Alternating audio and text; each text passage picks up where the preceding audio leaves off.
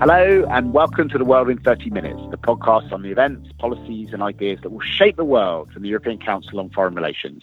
My name is Mark Leonard and I'm joining you down a slightly crackly line for a very important podcast about Donald Trump's first military engagement. The United States has fired 59 missiles at an airbase in Syria in response to the government's use of chemical weapons in an attack that killed many civilians. It was the first time that the White House under Donald Trump has ordered military action, and the attacks have been immediately condemned by the Russian and Iranian governments. They open up a new phase in the conflict in Syria and are also an important part of Donald Trump's attempts to shape an image on the world stage. Ironically, the decision to launch this attack was taken when he was meeting with the Chinese president, Xi Jinping, in his estate in Florida at Mar-a-Lago. To help us make sense of this, we're joined by two ECFR experts. First up is Julian Barnes-Dacey, a senior policy fellow from our Middle East and North Africa program, who's our lead analyst on Syria. And also coming back to the podcast is Kadri Leak, a senior policy fellow from our wider Europe program, who follows Russia very closely. So, Julian, why don't you start by telling us what's going on? Well, last night, the American administration launched a series of missile strikes on an airbase outside of the central city of Homs, from where they allege the alleged chemical weapons attack that occurred earlier this week was initiated and launched. It's been a fairly limited, targeted strikes, and the administration has been quick to say that it's not going to go any further. And this was about making clear that chemical weapons and the usage of chemical weapons will not be tolerated. But as ever with these incidents, the initial strikes leave as many questions unanswered as they answer. And I think we've clearly entered a new moment or a new period of the Syrian conflict in which the Americans have finally, after 6 years and despite President Obama's deepest attempts to avoid this, become active participants in this conflict. So, Kadri, Russia has until now been setting the pace of action in Syria. How have they responded? Well, Russia has issued many statements this morning condemning the attack, but the tone has been different. Foreign Ministry has been scathing, saying that the U.S.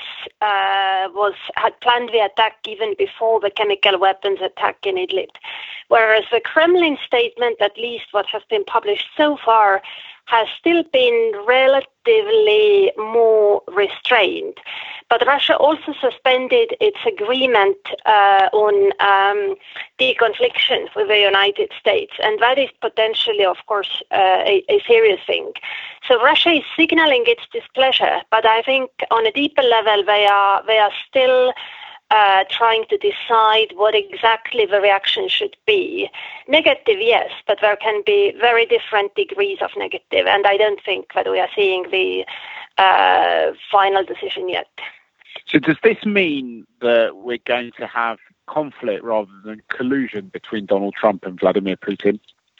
Of course, yes. I mean, the all talk about collusion was always somewhat far-fetched and fanciful. I think Moscow, though, still keeps up some hopes for cooperation and for breakthrough that is based on exactly the sort of less ideological approach of Trump administration. Because what disturbed Moscow about the Americans' previous administrations was liberal world order that Moscow increasingly clashed with. And actually, there have been hopes that Trump world order will be a lot more realistic, and that is something that Moscow would find a lot easier to engage with. I do not know to what extent they are giving up on those hopes now, and that is a big question to watch, because if Moscow hopes that some sort of rapprochement with Washington on the basis of more realist foreign policy is possible, then I think they will keep their willingness to cooperate. But if they decide that the United States has again turned into liberal ideologic power, then I guess Moscow will react not just in Syria, but pretty much across the board. I think that reaction will be seen in many other regions, in particular in Ukraine, where you could see that during the Munich conference, Moscow signaled that it was prepared to escalate. There was a statement about recognition of documents of Donetsk and Luhansk People's Republics on the territory of Russia. That was a clear signal that Moscow could escalate its actions there in ways that are not pleasant to the West. It's unclear if anyone in Washington was in the position to really read that signal as it was meant. But even so, I think that if Moscow loses its hope for cooperation, we will see more action from it in all sorts of regions.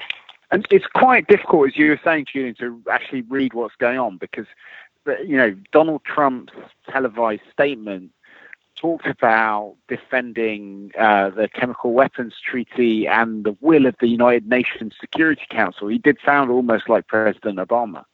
He sounded very much like Obama, and I think this was in terms of the language of international norms in responding to the use of chemical weapons. I mean, the language very much embraced the sense of the international liberal order. But of course, almost the key motivating factor behind Trump's wading into the Syria conflict is not so much, I think, the need to respond to chemical weapons use. It's the desire to differentiate himself from President Obama and to strengthen a clearly weakening domestic political position. I think at a time when Trump is clearly under pressure for allegations of collusion with the Russians, with the failed healthcare attempt, this is an opportunity, like so many presidents before him, to project force by entering a war in the Middle East.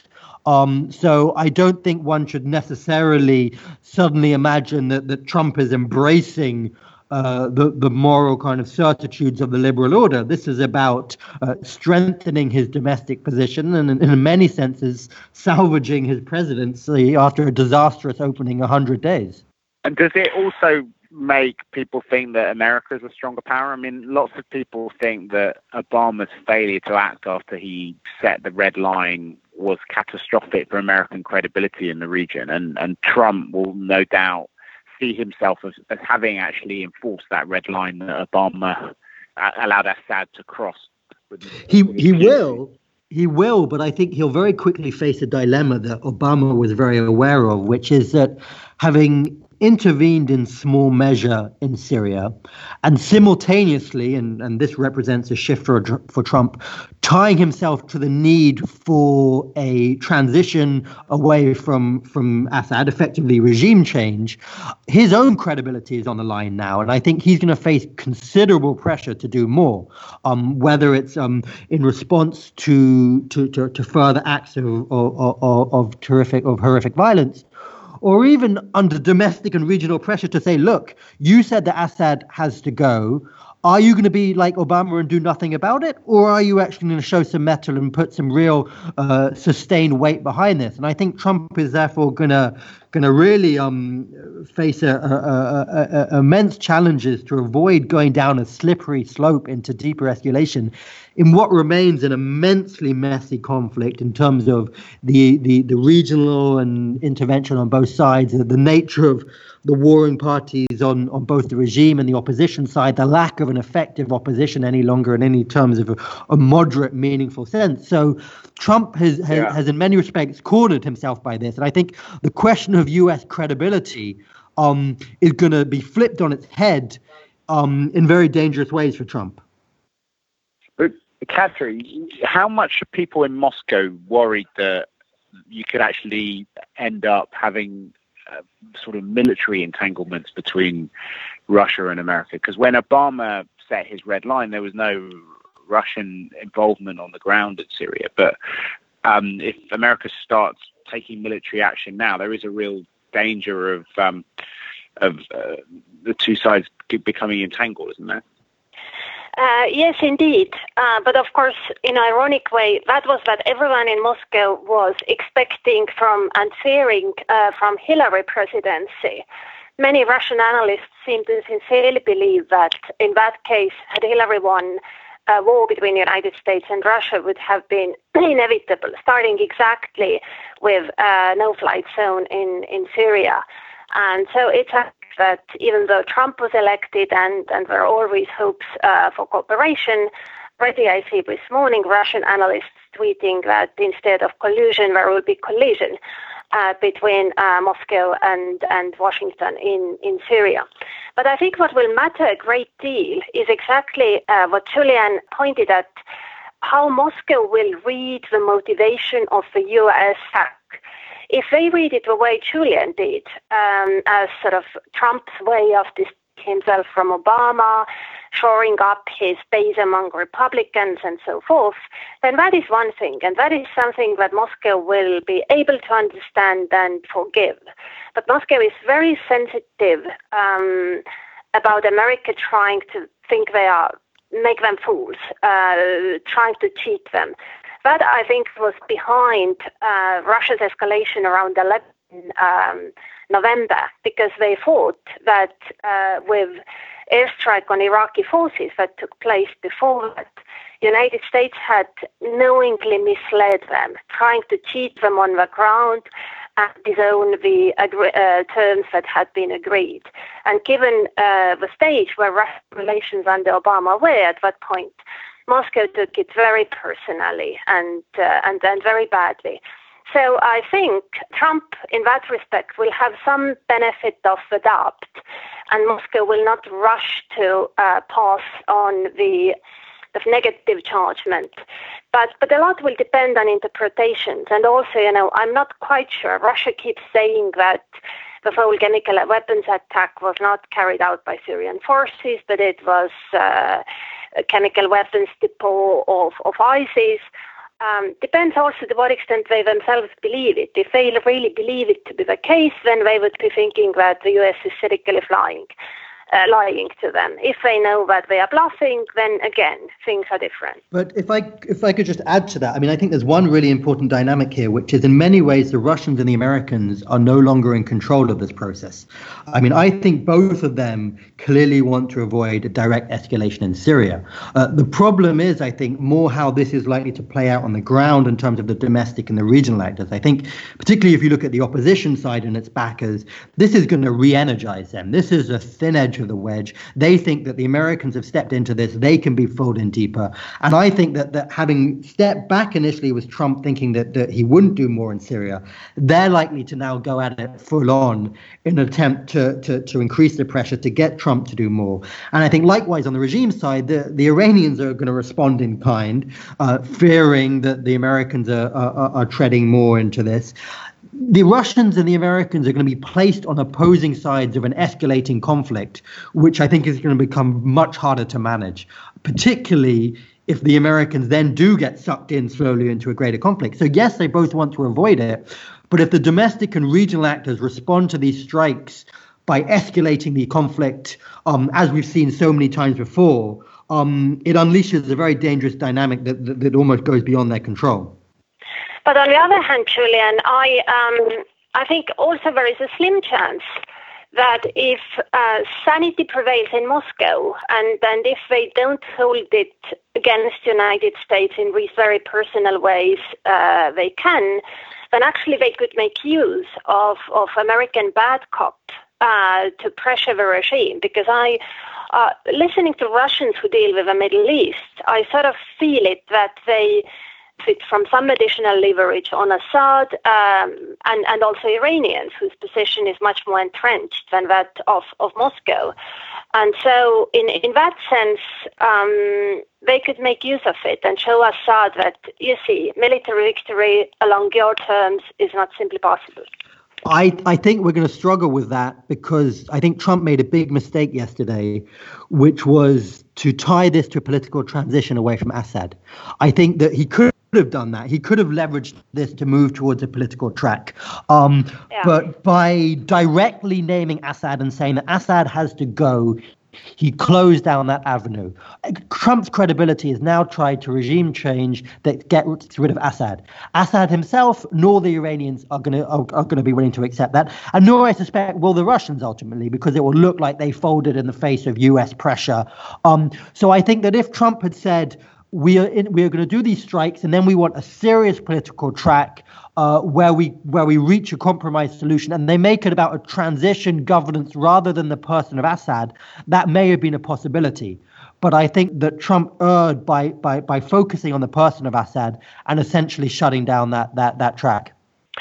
Yeah, on that, I guess you're right, because that is something that Russia will find very hard to swallow and make use of, because Russians had really been happy that Tillerson had said that Assad can stay for the time being, and Russians were urging Europe to change its position as well. So if Trump claims that Assad needs to go, that is true. That will close down many diplomatic openings.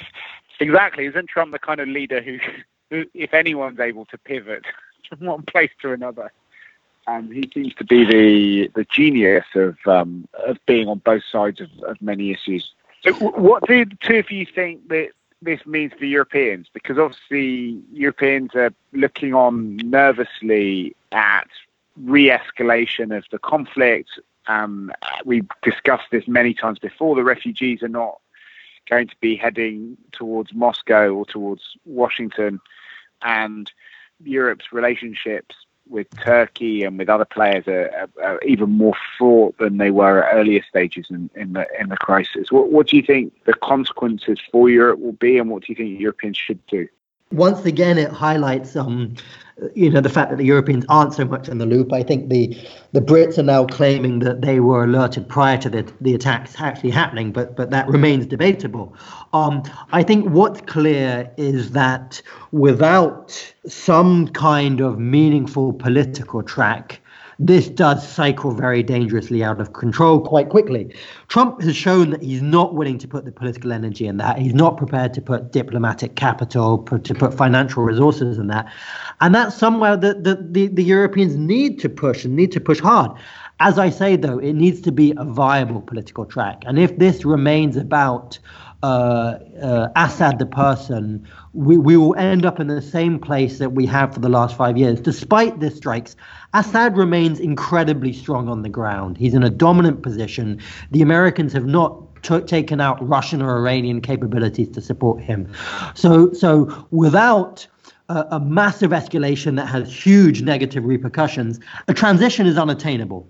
But without some kind of political track, you continue this cycle of devastation. So I think the question that Europeans need to be asking is, how can they open up a political space before this cycles out of control?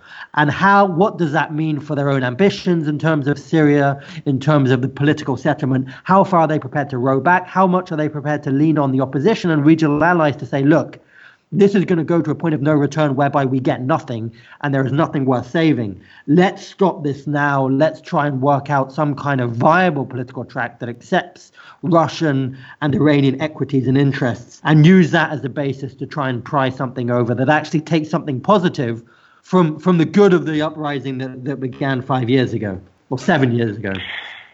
Maybe I'm naive, but it actually seems to me that right now would not be a bad time for Europe to step in with exactly the realistic proposals for political process. Because if earlier it would have been seen as basically just giving in to Russian pressure and many nasty tricks that Russia has done, and basically it would have meant losing face for Europe, then now, after Trump has established himself as sort of anti-Assad or wherever he ends up being, then that looks different. That whole process would have a different atmosphere about it. Julian, to what extent do you think it is possible to do something like that? I mean, we've just had this big conference in Brussels, which was more of a pledging humanitarian conference than one about the political process. But it was the first time for a long time that Europeans have tried to put themselves on the map as far as Syria was concerned. And it was ironic that it happened just as the chemical attacks were being carried out within Syria. I think that it's going to be very hard to imagine a strong, solid European response now. I think the Europeans, and particularly the French and the Brits, have for so long been looking for a US military intervention, some kind of escalation that gives them leverage against Assad to get the transition that everyone would ideally like. So I think the European focus now is probably likely to be to fall in behind Assad, behind Trump, and having shown this display of force, to try and leverage that for a real transition. I think it's going to take some time for everyone to internalize that Trump's intervention now is not going to deliver what they hope to do. So whether Europeans are in a place to recalibrate their own positions and get more realistic remains the core dilemma. And unfortunately, the one thing that we saw in this recent Brussels conference is that they're not really in a place to do that. I think although this was a moment where the Europeans tried to get on the map, it ended up being a bit of a damp squid of a conference because of intra-European divisions, because of tensions between Brussels that wanted to make it something more based in realism, and the likes of the French and the British and others who said, no, we need to stand firm to our core principles, we can't bend. And so, as you say, it ended up being a pledging conference rather than a political conference. So, yes, the Europeans are cautious about how this now unfolds in Syria, but I think some will be seeing this as an opportunity to forge ahead rather than a moment to recalibrate and to think realistically about what is actually viable today. Okay, so we'll, I'm sure, be returning to all the different aspects of this in future podcasts, but thank you very much to both of you for helping us make sense of it. Do you have anything on your bookshelves that you want to share with our readers? Kadri, why don't you go first? Yes, I can happily share. Until this morning, when the news of Syria airstrike came in, I was working on a bigger project on how Russia tries to influence European domestic politics and what to do about it. The book that I can specifically recommend, but that it will only be published later, I'm a lucky owner of a transcript, is by Anton Chekhovtsov, a young Russian-Ukrainian scholar who has been looking for links between Russian and European far-right for many years. And his book on the subject will be published later this year. But in general, I have been reading a lot about how Russia is viewing Europe and how European position vis-a-vis Russia is formed. There is also another academic book, a few years old, by Hiski Haukala and company about European member states' views on Russia, which I have found very useful. That delves into fundamentals, how member states view Russia, what are their priorities and interests and fears, and how that combines into European foreign policy. No time to look up the exact title, but you can find it. You'll see it on our website where we're going to put links to all these publications. Julian, what's on your bookshelf at the moment? I've just got a new book by Philip Sands, who's a well-known international lawyer in London. It's called East-West Street, on the origins of genocide and crimes against humanity. And it's a personal story of I believe his own family's history dating back to the Nuremberg trials and tracing the development of international law and the conceptualization of crimes against humanity and so on and so forth. It's not something that an issue that I know much about, but obviously given my focus on Syria and the kind of the immense crimes that we've seen there, it's something that's on my mind. And I have just started reading a book which is feels quite a long way from Syria, but it's called Pax Technica. It's by an Oxford academic called Philip Howard, and he's writing essentially about how the technological revolution is changing both politics and domestic politics. It's called, the subtitles, How the Internet of Things May Set Us Free or Lock Us Up. So that brings this podcast to a conclusion. If you've enjoyed it, please do let your friends know about it. The best way to do that, and the most useful thing you can do to help us, is to give us a review and a ranking on iTunes. And you can also share it with people on your Facebook page, write about it on our Facebook page, and tweet about it. There'll be links to all the publications we mentioned on our website at www.ecfr.eu/podcast. But for now, from Julian Barnes-Dacey, Kadri Leek, and myself, Mark Leonard, it's goodbye. The editor of ECFR's podcast is Bulin Goini.